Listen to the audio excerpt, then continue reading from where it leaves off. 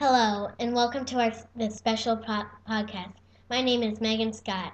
Our topic is using technology in the classroom, and I am speaking with Becky Scott. I have a few questions that I would like to ask you. First off, what is the reason that we would want to use technology in the classroom?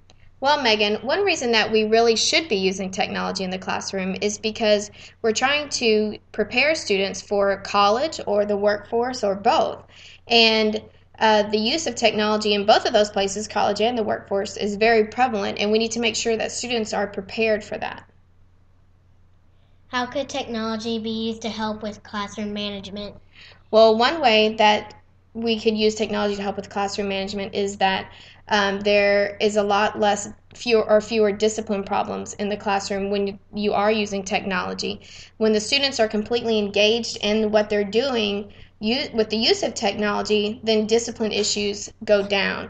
The students are fully engaged when they're using technology. They're looking at the screen, they're clicking around, they're typing things, and so just that alone reduces the instances of discipline problems in the classroom. Would everyone be working on the same thing with the use of technology? Well, they could be, or they couldn't be. It depends on the lesson that you're doing. Um, if there's one certain lesson that you're doing, then everybody could be working on the same thing, like maybe a wiki or something like that. But because the use of technology can be individualized, then they could be working on lots of different things. Or maybe with the use of technology, different students are using their strengths to work on different parts of a project, and then they're going to bring it all together. So yes, they can, and no, they don't have to.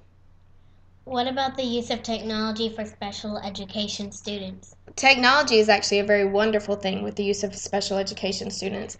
Many times when a student has a certain disability, the technology can be used to help that student compensate for that disability and be more on par with the rest of the students in the classroom. Lastly, how has the role of the teacher changed when technology is integrated in the classroom? Well, this is a very good question, and actually, the role of the teacher can be dramatically different than it has been traditionally, and that's why a lot of teachers kind of are nervous or have issues with using technology in the classroom, and that's because their role is changed dramatically.